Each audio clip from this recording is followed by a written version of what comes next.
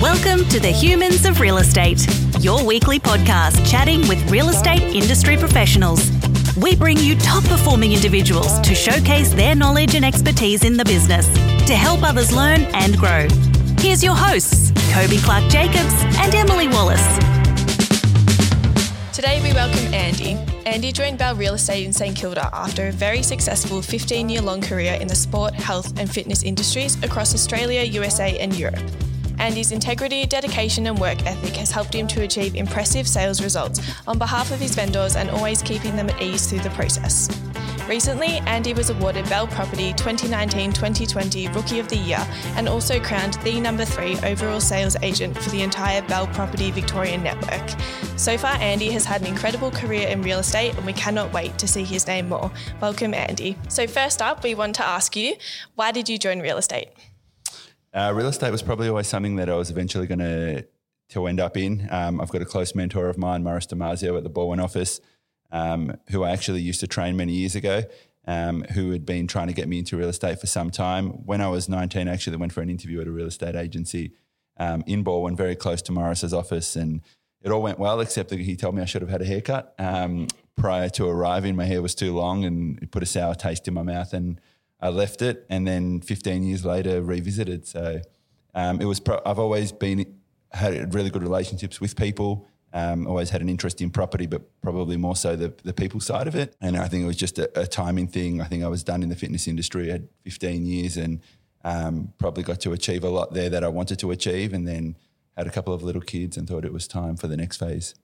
Definitely. And it's interesting to hear where people came from before real estate. There's so many people who are people, you know, particularly for yourself being in the fitness industry.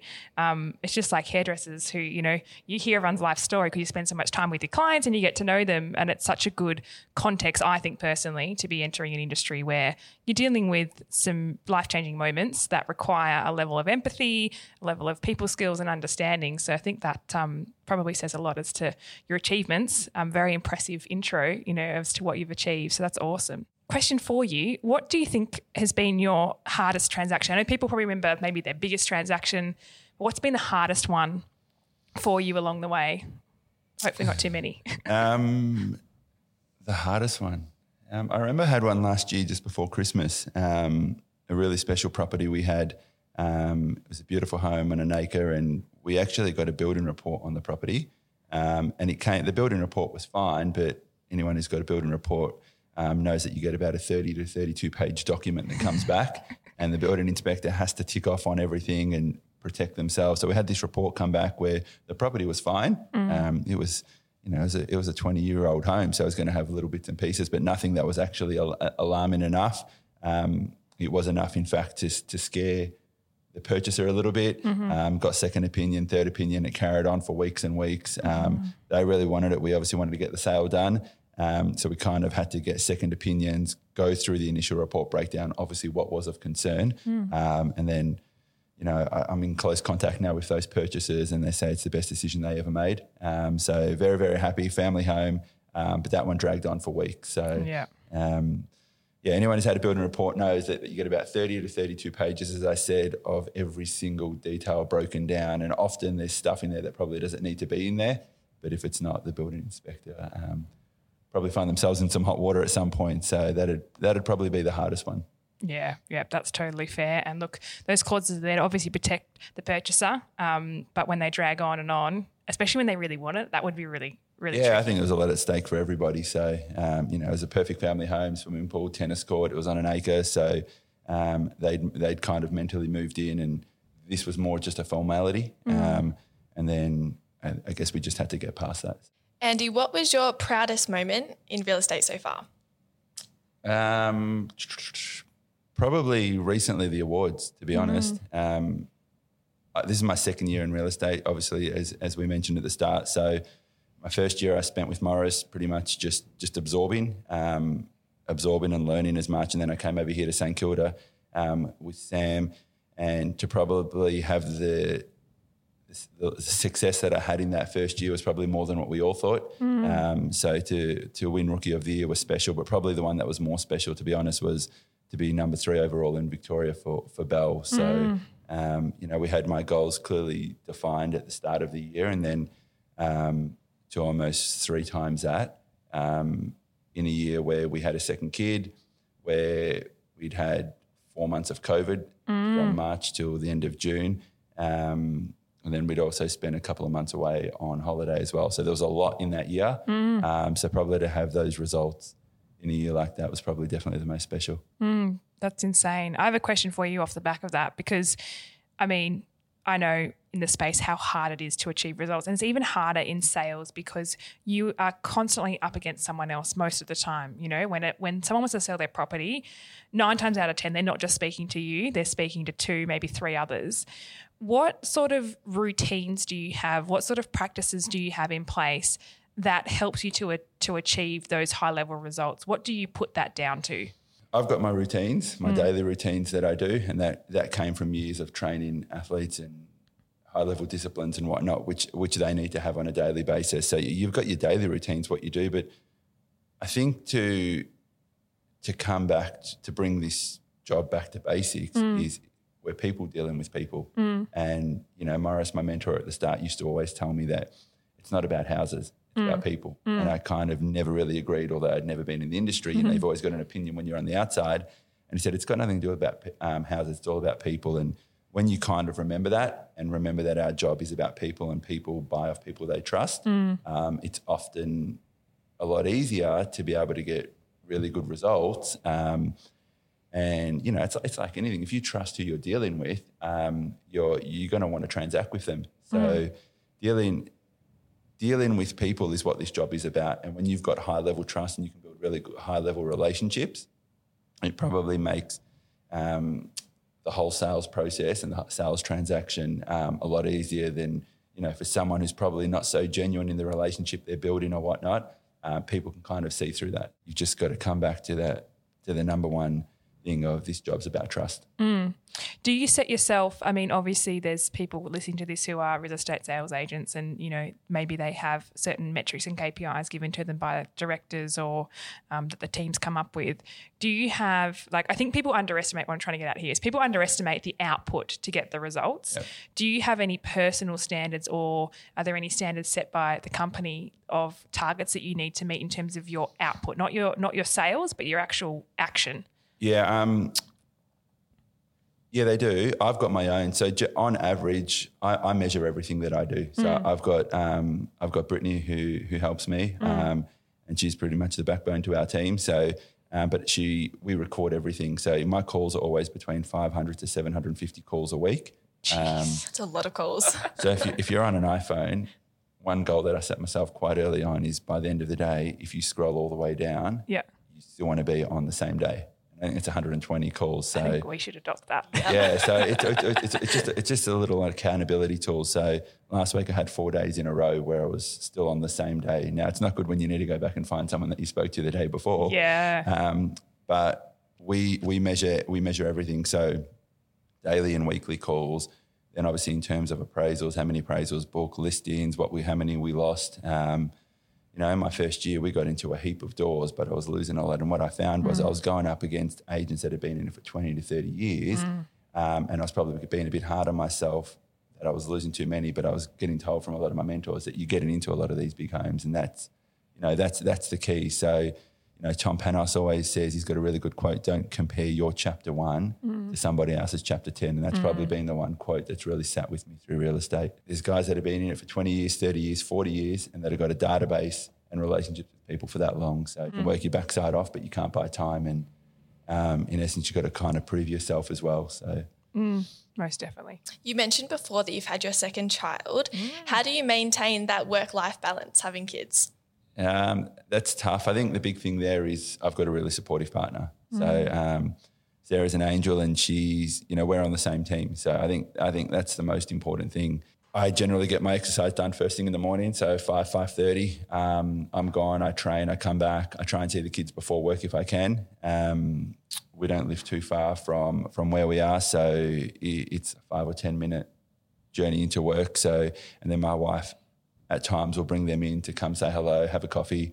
One thing I've actually tried is to always be home for dinner, especially recently. So when we're at work, we work. And when I come home, skill that I'm still trying to learn is to switch off, but it doesn't always happen. So you might see the phone ringing or vibrating and you might have a look at it. But I think it's not necessarily about totally disconnecting and shutting off. I think it's just more about prioritising. So, our phones always ring 24/7 and we're obviously always ringing out.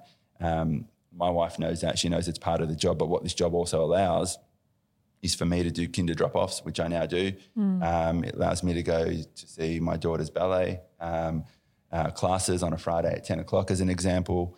It allows me to, if we've got a doctor's appointment, we can go do that as well because most of the job is on the phone. So there is good flexibility, but I think the key is to make sure you've got a supportive partner that's on the same page as what you are. 100%, because I think, by all accounts, real estate is a very particular industry. I can't think of anything else that's similar in terms of the amount of effort that's put in and that you could be on call at any point in time. If a deal's going through and you're transacting it at 11 p.m. at night, that's what's happening because that's what you've got to do to get it done. So it's having that understanding in the family that that's what it entails. But on the flip side, as you mentioned, you can be flexible with your time and you sort of structure your day around your priorities. So I think that's super important. Well, last year we had 2 overseas trips last year and still work was really successful while we were away. So, for me, whilst we were there is I don't ever want to be behind the 8 ball. So I'm happy to be neutral, but I don't ever want to go backwards. And I was up every single morning whilst we were away before the family got up, and I'd spend an hour every single morning just sorting out any calls or emails that I need to make. We're overseas and then another trip in Japan and just set the day up. And then I was fine. So when I came back, I wasn't behind the 8 ball. And I think it's just little things like that to make sure that you can stay on top of your game. But even last week, I got home 10:45 3 nights in a row, which is really, really rare. But we had a really big week last week. And at one of the, I think it was Wednesday night, I quickly went home for 5 minutes. Literally, I got home at 5 to 7, left at 2 minutes past 7, read my daughter a book and got back in the car and left. So it's just little things that you've just got to make sure that you remember as well and don't forget. But as I said, my partner was fine and she's like, you do what you need to do. I've got the house covered. So yeah, that's awesome. Yeah, it makes things a lot easier. Definitely. I think that's a huge key to success is having the support around you that you need and the understanding. Yeah, and I've got that at work as well. As I said, Brit, my assistant, who's amazing, and she's got my best interest at heart. We've got her best interest at heart. Sam, our director, and John, they're incredible as well. So I've got a really good team around me, not just at home but at work as well. And that's probably what I've told a lot of people has allowed me to probably have the results I did in that first year. Just by having a really, really good team around you. Because yes, you work kind of for yourself, but there's a lot of moving parts in real estate. So Andy, I know you're based in St Kilda for Belle Property, but what are your industry predictions? Like what's the most up and coming area you think? How might COVID have changed the market as well? I think if you turn the news off, you'll realise that the market hasn't changed and the market's really, really strong. So our office now, I think we've just had our record month at that St Kilda office, and Sam might touch on this at some point when you ever chat to him. Is the market is really strong now. There's a lot of people that haven't been affected by COVID. There was a lot of help from the government. There's so many incentives now for first home buyers to get into the market. Obviously, we've just heard about stamp duty, what's happened there as well. Where we are in Bayside, I don't think anyone can remember when there was a 10% drop in Bayside. It virtually hasn't happened. For that to happen again, it's going to take something really drastic. And I think we've recovered from COVID a lot quicker and a lot stronger than what a lot of people thought. So what's going to happen, nobody knows. I've been saying the whole time, I don't think we're going to go through a drop like what people are predicting. As I said, we're at the forefront of it, and I'm on the phone with 500 to 750 people every single week. So we've been called into properties, yes, where there's probably some financial stress. But on the flip side, we're dealing with a hell of a lot of people that are ready to buy, that are wanting to sell, to upsize. Next up and coming suburb, that's a tough question. Bayside's boomed so much, so I'm not sure how much growth there is left there. Probably further out, to be honest. Maybe like your Bo Morris's and further up to the peninsula. A lot of young families are moving out. I've sold during COVID for 4 families that have all sold and moved up to Queensland. Wow. So And I know many people of others have done the same. So I think what we found is the CBD is no longer as necessary as what it was for work. So a lot more people are working from home. I don't know, I think this part within the city, they always say invest within 10K of the city, which has always been the smartest thing, but the growth has been so rapid there. I'm just not sure if that level of growth is still going to be as dominant as what it was. I'd agree with that. I think we've seen it firsthand, Kobe and I, in what we do and what buyers want. And it's definitely shifted from the conversations that I was having in February this year. People want different things, definitely further out. So it'll be interesting to see how that unfolds in the rest of the year. One for the people who are listening that are in the industry, there might be an agent listening to this. What are your main tools? Like, obviously there's all different products on the market that people use to, track things, to do automation, to, even from, recording names and numbers at open homes. What are your go-to tools, tech tools that you use or that the company uses? Brittany. Yeah, she's a tool. Yeah, Brittany keeps us very organised, but there's a lot of CRMs out there. Yeah. When I was at the Baldwin office, we used to use Rex. When I came here to St Kilda, we used Box and Dice. Yeah, Box and Dice. So that was like talking two different languages. I'd never used one before. So I'd never used Box and Dice, obviously, whilst I was at Baldwin. So that's an incredible tool. Everything's there. Brittany and I have actually spent a lot of time the last 4 or 5 months systemising everything with a lot of help from some senior agents and some mentors of ours. And we've put in some really, really high-end systems to allow us to track everything, because you don't want to leave anything to chance. And when you're making 500 to 750 calls a week, it means you're getting in a hell of a lot of doors, which is one thing, but then you've got to have the follow-up to make sure that you're not forgetting anybody. So, we've slowed things right down, and we're just about to implement a new chase system, which Adam Joski, our head of Victoria, has helped us implement. It's a system that he used and it's incredible, but it just takes time to set it up, because otherwise there's too much left to chance and things will slip between the cracks. On this job, you're always going and you're always moving.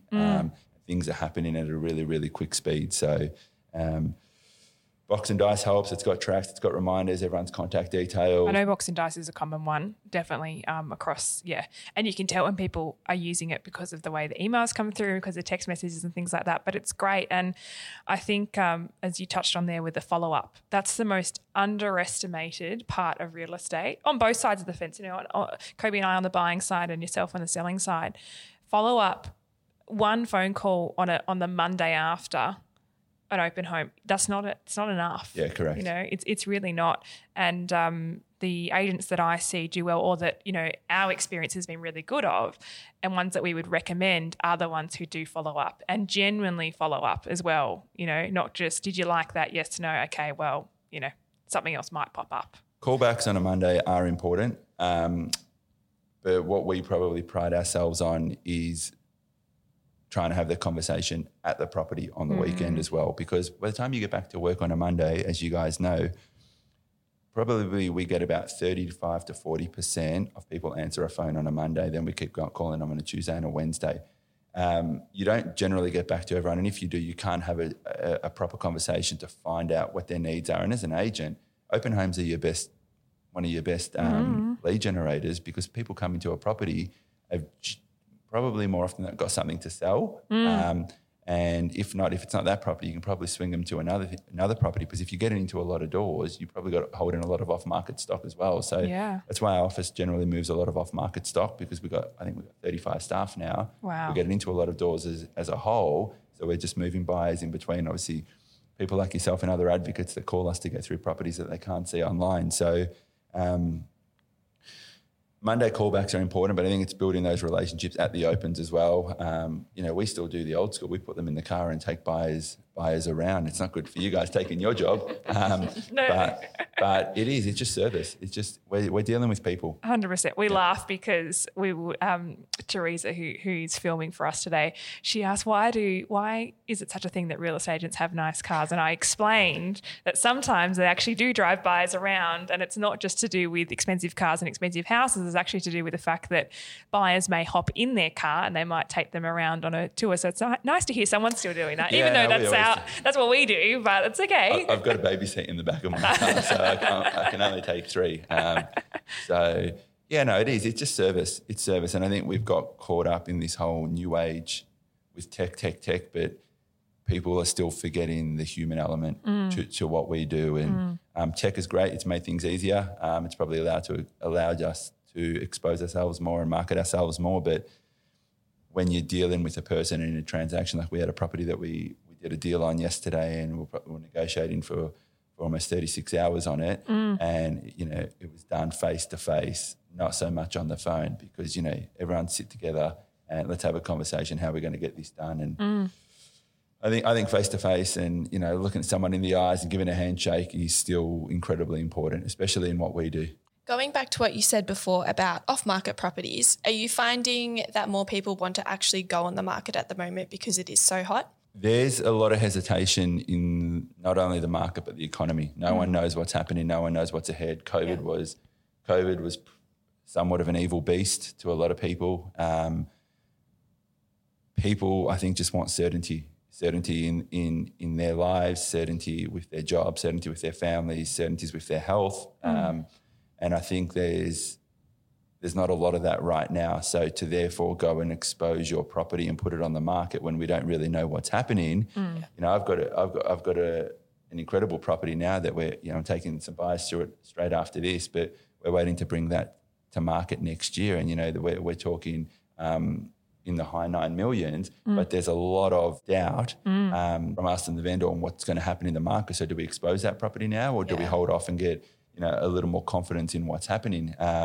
So we're kind of just waiting that out as well to see, because, as I said, we don't really know what we're dealing with at the moment. COVID's come and destroyed a lot of people and a lot of lives, and although the market seems strong, again, as many people are saying, we're probably not.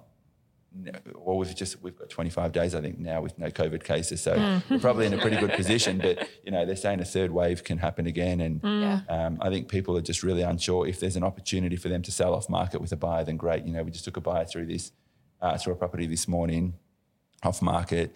If they can sell it, we'll sell it. As you guys know, probably 1 out of 10 properties that may happen, and it's it's like a Hail Mary for a vendor.